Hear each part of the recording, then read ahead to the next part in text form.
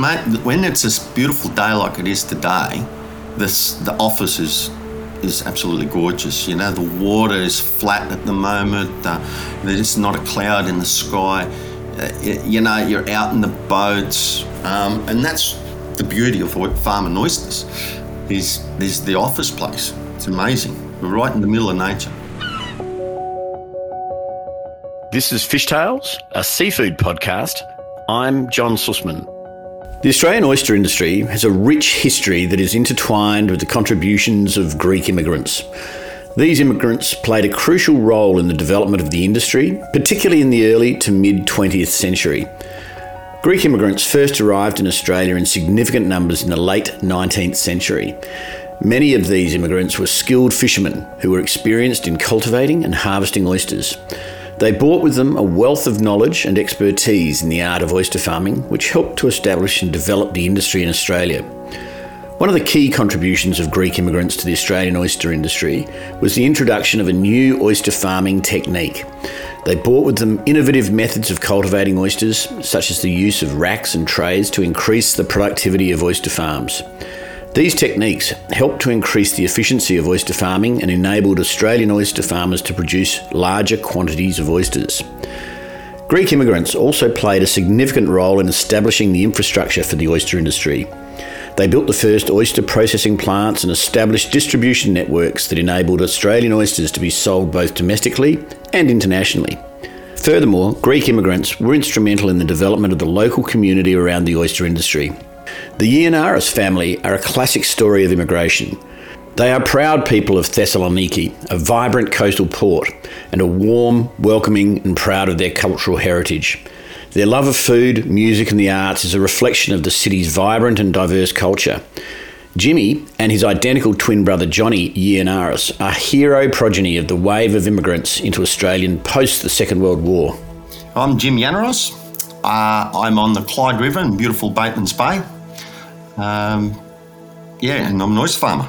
It goes back a long way. It goes back when our father, and I'll say our because this journey has been with my twin brother, not alone. So whenever I'll say our, I mean John and I. And our father migrated from Greece to Australia, and he was around about 15. And his first job was in St Kilda, and he worked for a fishmonger there who was also Greek, and they would open their oysters. So he worked in the fish shop. He learnt how to open oysters there.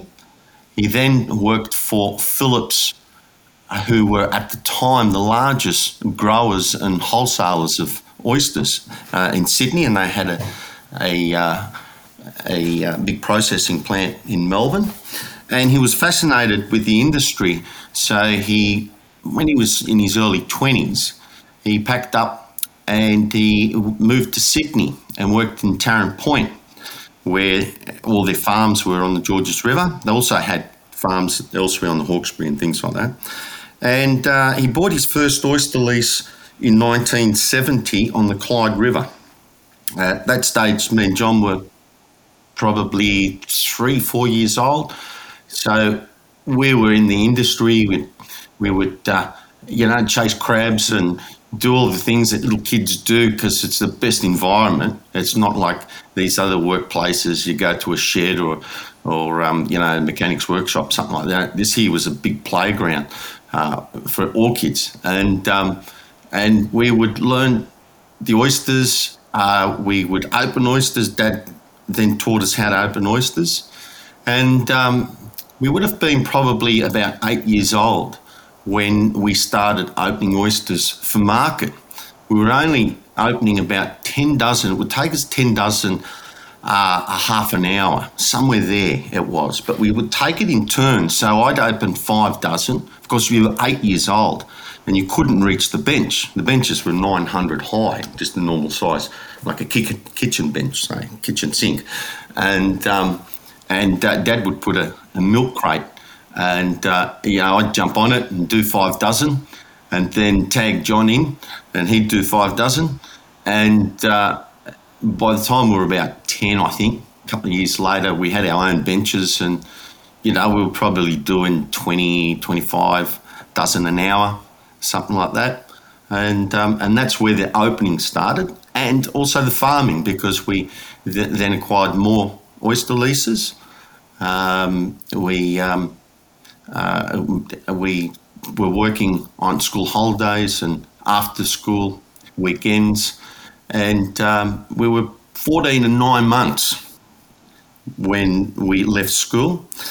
We couldn't wait to leave school because we were so eager to get into the industry and get in there and just grow it. And so pretty much when we left school, the old man kind of took a bit of a back. He was just directing a little bit of play there. But by the time we were about 17, 18, we had the full reins of operating everything, which consisted of about 17 hectares of water, and of course we were wholesaling oysters into the Sydney, Canberra market. We were averaging somewhere like in between 2,000 and 2,500 dozen a week, and yeah, that's the short story of 40 years. 50 years, really, 50 years. That's a short story of 50 years, yeah. The region surrounding the Clyde River in New South Wales is known for its natural beauty, wildlife and cultural heritage. The river flows through lush forests and hills and is home to various fish species. The region has a rich Indigenous history, and visitors can explore historic sites and enjoy outdoor activities like kayaking, fishing and birdwatching. Most importantly, it is also a powerhouse estuary in the production of high-quality Sydney rock oysters. What's special about the Clyde is it's an amazing river. It's a huge river. It's got a lot of other small inlets that go, like Simon Mellows Creek and Waterfall Creek, Buckenborough Creek, all these other big creeks that kind of flow into the Clyde River. The catchment is huge. It goes right up into the Clyde Mountain. It runs right up to the back of Milton Ulladulla. A lot of people don't know that the catchment right up in the back of Milton Ulladulla. It's a huge catchment. And it's all state forest, national forest. It's very, very little farming, very, very little farming in Nelligan a little bit. And that's all little patches here and there.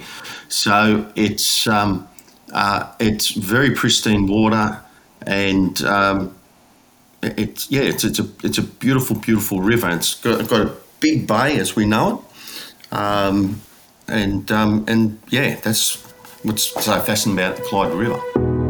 The Clyde River in New South Wales is an ideal location for growing rock oysters. The river's unique mix of fresh and salt water creates ideal growing conditions, providing a constant flow of nutrients and ensuring a high level of water quality. The river's sheltered location protects the oysters from harsh weather conditions and predators, allowing them to grow and develop naturally. This, along with the expertise of farmers such as Jimmy and Johnny Yiannaros, make the Clyde River renowned for producing high-quality oysters with a distinct flavour and texture. I guess it's a salinity. A lot of people with the taste of oysters, for instance, they always say, this oyster had this flavour and whatever. With the Clyde River, we can start from the bridge and we'll go to all the bays and little creeks and we'll sample the oysters, and we'll get that nice salty type flavour. And as we keep going further up and up and up the river, because the salinity drops, the oyster gets sweeter because there's not as much salt in it. And depending on what time of the year we do this, so if we've got a lot of rain in the winter time, whatever, there's more fresh, so the oyster's a little bit more sweeter. So we'll experience all these beautiful flavours, and then we'll do the same journey, the same experience, say in 3 months' time when it's springtime, and the flavours will change. And it's because of that. It's because of the catchment and how much rain we get in the mountains, and the flavours of the Clyde River always change. If you have a look at Milton, Merimbula, and places where they're very, very salty, beautiful oysters. They've got amazing oysters there too, but it's very salty, you know what I mean? They don't have that added fresh water, which gives it that sweetness. That's what I've found. That's my experience with the clay. Over the years, there's been a significant change in the way Sydney rock oysters are farmed, which has contributed to an increase in their quality. The Yiannaros boys have been across all of these changes over the years.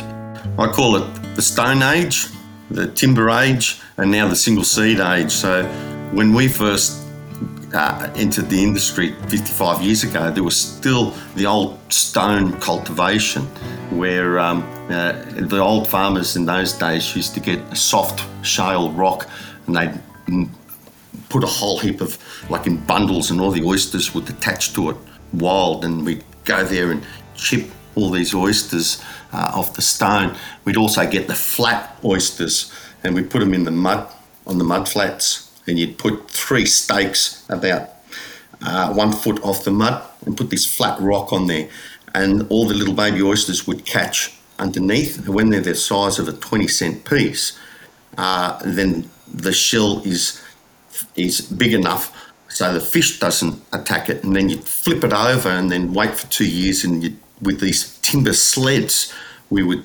on a low tide push these timber sleds through the mud and chip these oysters. So I call that the Stone Age, because it was the Stone Age.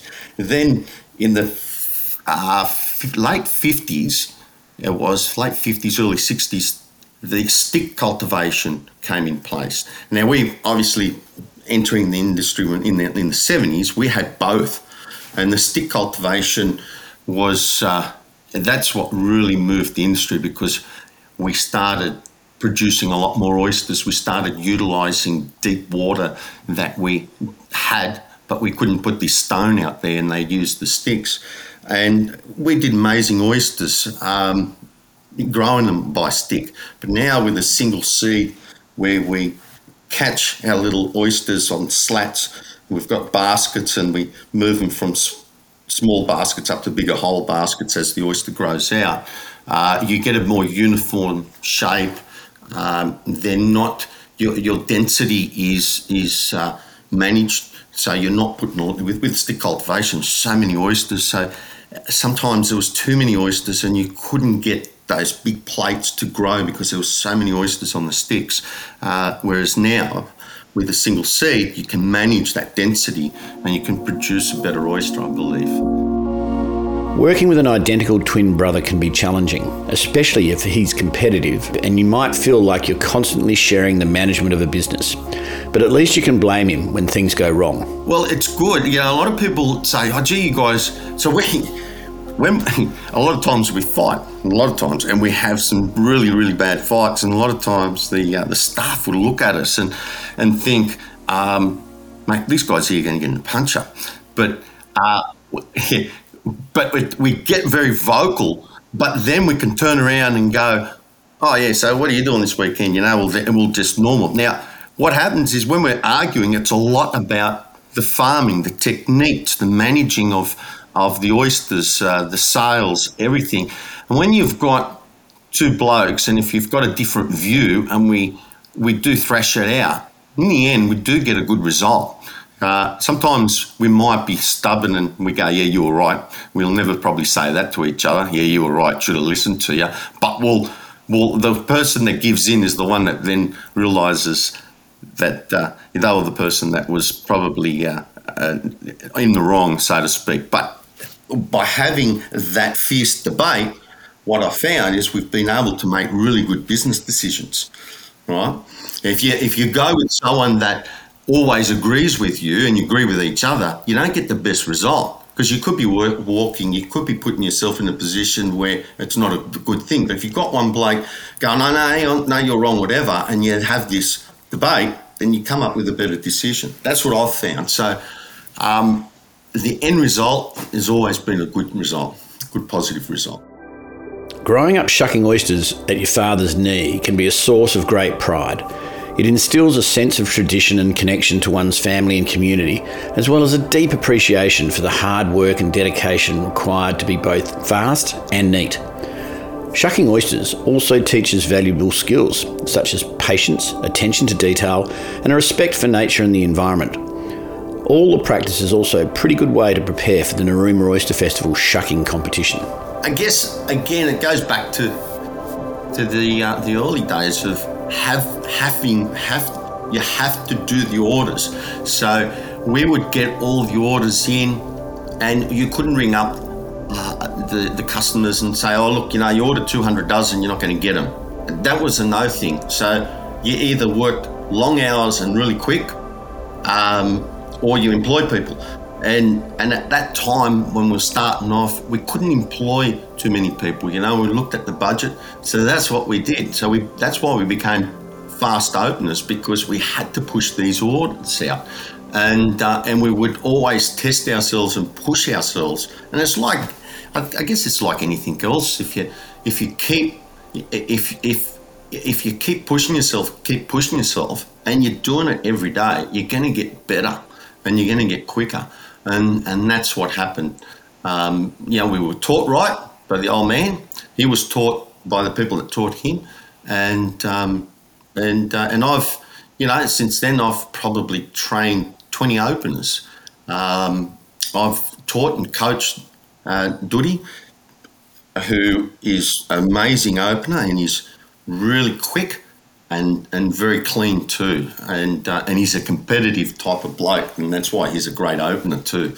The first year was I'm trying to think how long ago it was. It was 6 years ago. It was the first time I won it. So it was good. It was, I beat my brother.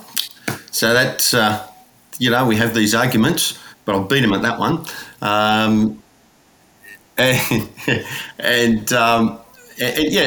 It's good. I guess, when you win something, you feel you're humble, and that was pretty much how I felt. It was good when I won 3 in a row. That was really good, and I had my eldest, my first granddaughter.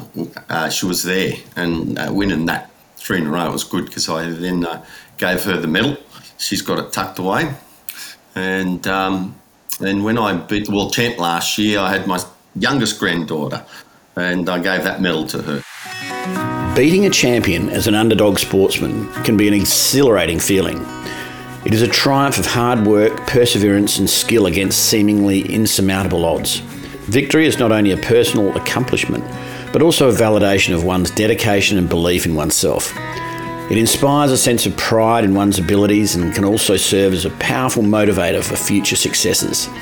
For the spectators, it's an inspiring and memorable moment, a reminder that anything is possible with determination and effort. Stephen's a really, really nice guy. I had the pleasure to spend a little bit more time with Stephen when I went to Ireland. I only met him, when I first met him was on that day just before we raced. And I always knew it was going to be hard, a disadvantage to Stephen, because oysters aren't all the same. And the Sydney Rock is a very hard oyster to open, and you have to open thousands of dozens, not oysters, but dozens, to really get a grip of what that oyster's like and how much force you put into it without breaking the shell, how it pops open. And I knew going into the race that he was going to struggle, not because he's a slow opener. He's not. He's a very good opener, very quick. It was just because he was competing. He was racing with an oyster that he's never experienced. I think he only opened a handful of oysters. So, but winning was amazing, because when the crowd was cheering, you're hearing the crowd go and then cheering, but you don't think they're cheering for you, because you think they're cheering for, well, they probably were cheering for Steve and whoever. And obviously Sally was in the race. Sally's amazing. She's a really good opener. And of course with Sally, but it's not until you win it and you hear the cheer just go ballistic that you go, oh, some of them were cheering for me. That's the way I felt, really. It was more with the crowd. The World Oyster Shucking Competition in Galway, Ireland is an annual event that attracts skilled shuckers from around the globe. Like the Narooma oyster shucking competition, contestants are tasked with shucking as many oysters as possible in a set amount of time, with the fastest and most accurate shuckers crowned the winners. The competition is a celebration of oyster farming and shucking, as well as a showcase of the world's best shuckers and their techniques. Jimmy proudly represented Australia at the world title in 2022. Going to Ireland was a great experience. We met some really nice people. They're great people over there, and the country is an amazing country. And it was so the competition, the World Comp, was on a Saturday afternoon. The Friday, we all assembled this is all the competitors. We assembled at a cathedral there. We met at the cathedral, and the bus came and picked us up. Stephen was there. The Kellys, who are the major sponsors of the World Comp, and they also provide the oysters. They were there on the bus, and they took us to this area where they had this cart with the oysters on it, and it was right on the edge of the river. And there were two other farmers met. They talked about the oysters. They had their native flat oyster, and that's the oyster that we used to race with. And they also had the Pacific oyster that they farm. And they explained the two species. They told us their methods of how they farm them and what they do, and the waters and the Atlantic waters and everything. And then from there, we went back on the bus, and we went to Moran's Seafood Cottage, and it's a very well-known seafood, and they say it's probably the best seafood restaurant or cottage in Ireland. Beautiful place. It's got the old thatch roof over it, and we went there for lunch, and there was more openers that were going to compete. And the Irish guys, a lot of the staff in there that open the oysters, so they're known for their oysters, and a lot of the guys that open the oysters there, they competed that night, the Friday night. They competed in the national competition, the Irish national competition. So after the restaurant, we went back to we went back to the hotel, and at 6 o'clock we went to the national comp with the big marquee where they held the World Comp, and of course they had the Irish guys there, and they run a good show. They run a really good show. There was a lot of people, a couple of thousand people, I reckon there would have been there, and they had their national event. Unfortunately, Steve didn't win. He was the fastest, but they pinned him on a couple of your race, and then the oysters go backstage, and there the judges have a look, and they look for, if you've cut the oyster, they'll add a couple of seconds to your time. If the oyster is got shell on the meat, you can have shell around it in the shell, that's fine, as long as it's not on the meat. So you want to be able to eat the oyster and not have big chunks of shell or mud or anything like that. So they obviously, because he was the fastest time in racing, but they must have taken a couple of seconds off him. So he lost. Now, the night ended. It was a great night. We had David there that was going to represent Ireland. And then on the Saturday, we met around about 11 o'clock, and we met all at the, this is all the openers, at the square. And there you were handed your flag. And I tell you, it was an honour. It really was. It kind of hit like going and representing Australia. Yeah. But it wasn't until they handed me the flag that I went, oh, shit,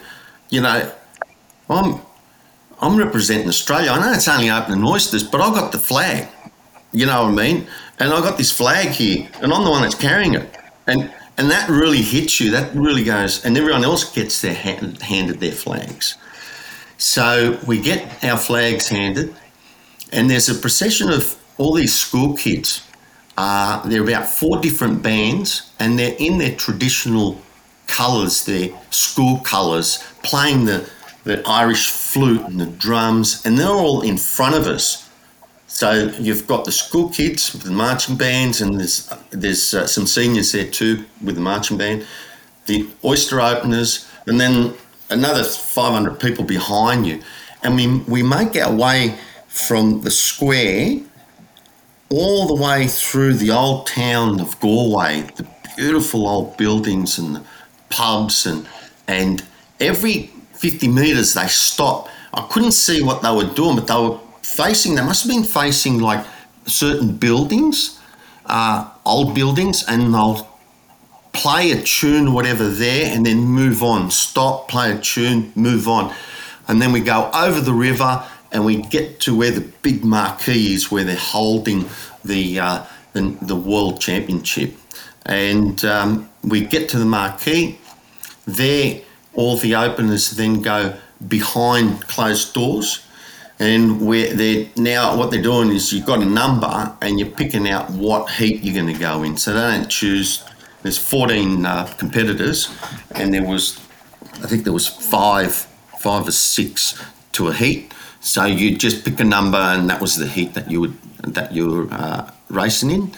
And I was in the second heat, and I was a little bit disappointed. Because it's a different oyster, the flat oyster. It's different to our Ngazi oyster.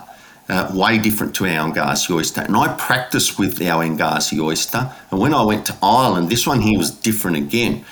So on the Friday night, I forgot that part, back on the Friday night with the national comp, that's when I opened my first oysters on that Friday night. I was opening oysters for the people, and I was getting my head around what technique I'm going to use to open. Do I go through the hinge? Do I go through the beak? Do I put the knife underneath and cut? Do I just knock the lid off? I only had an hour to kind of work out what technique. And the technique that I used, a month later, I had watched the video and I looked at it and I go, are you kidding me? That's what you did. And when you're in Ireland, you've got to be careful, John, because those leprechauns, right? I'm telling you, they exist, and you get to see these little buggers when you leave the pub, right? You never see them. When you leave a pub, they appear, right? And you know what they do? They drag you and put you in another pub, right? And I think I must have had too many drinks, and I didn't get enough sleep, so I didn't pick my technique. I should have just ran my normal race, you know. But look, it was a great experience, and I think I came third last or something like that in the end. But it was an amazing experience. I met some really, really nice people, the Irish and also the people that we competed against. To be quite honest, I wouldn't mind going back. Saturday's the race, and I'm looking forward to it. I want to go back and give it a second shot and see if I can do it properly and win it. If not, whoever does win on Saturday and goes to Ireland, I'll definitely put my hand up and help coaching them and just, you know, give them some really good advice and tell them what they should be looking at doing and really just stick to what you do here in Australia. Just run that race, you know, don't change. That would be my advice, and get there earlier and don't go to the pubs and that, you know, keep away from those bloody little leprechauns. The Australian Oyster Shucking Competition, held in Narooma, is one of the highlights of the annual Oyster Festival. The competition brings together some of the best oyster shuckers in the region, all vying for the top prize. As a contestant, the pressure is on to shuck as many oysters as possible in a limited amount of time while maintaining accuracy and great presentation. The sound of the crowd cheering you on, the thrill of the competition, and the chance to showcase your skills in front of a live audience all contribute to the excitement of the event. Some refer to it as the Melbourne Cup of Oysters in Australia. Jimmy and his brother Johnny are regarded as champion thoroughbreds, given their legendary performances at the event. My thoughts for the competition is my form's pretty much the same. We've got some really good young openers that are coming up. Like last year, there's a handful of guys that work for Australia's Oyster Coast and some other guys that competed.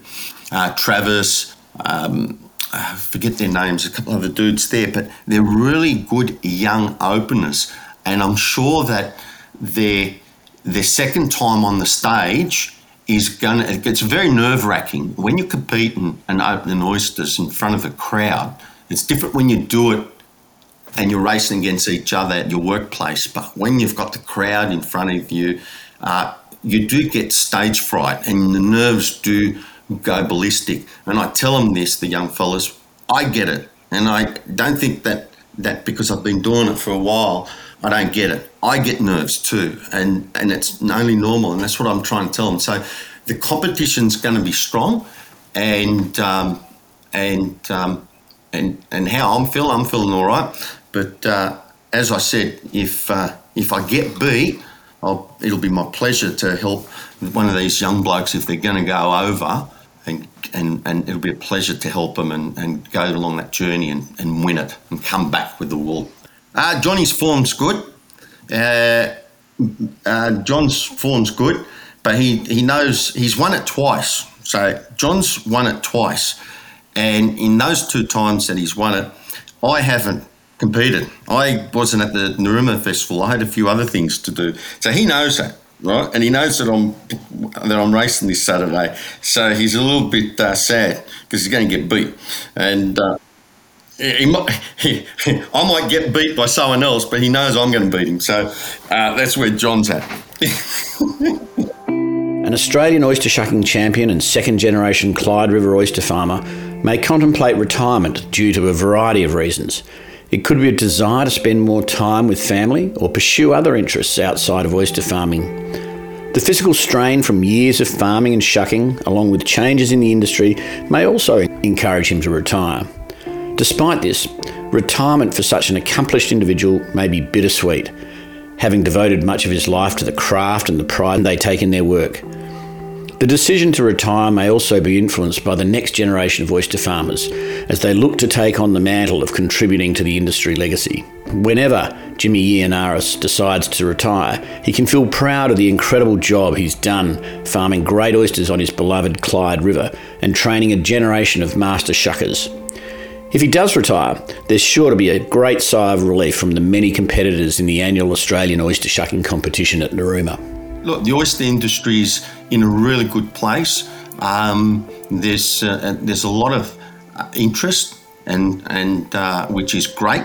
So that's telling you where the industry's at. So for us, I'm 55, 56, me and John, and we're kind of saying, in the next 5 years or something, we might look at retiring.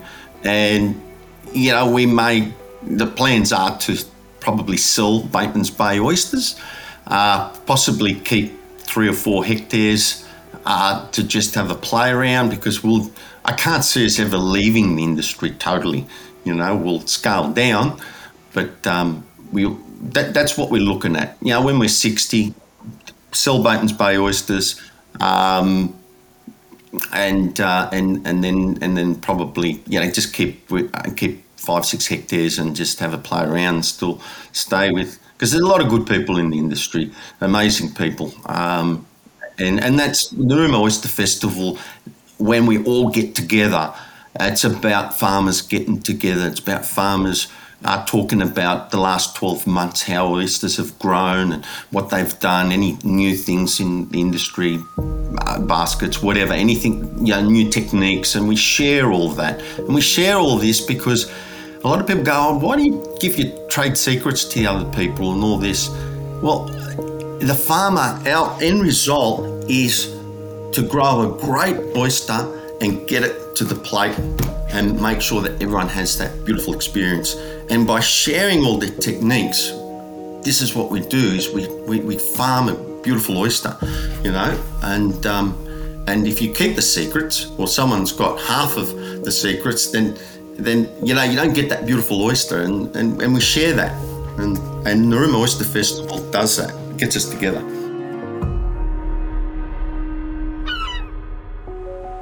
This is Fishtales, a seafood podcast. A Deep in the Weeds production. I'm John Sussman. Follow us on Instagram at Fishtales Seafood Podcast or email us at fishtalespodcast@deepintheweeds.com.au. Stay tuned for more tales from beneath the surface of the seafood world every Friday on your podcast app.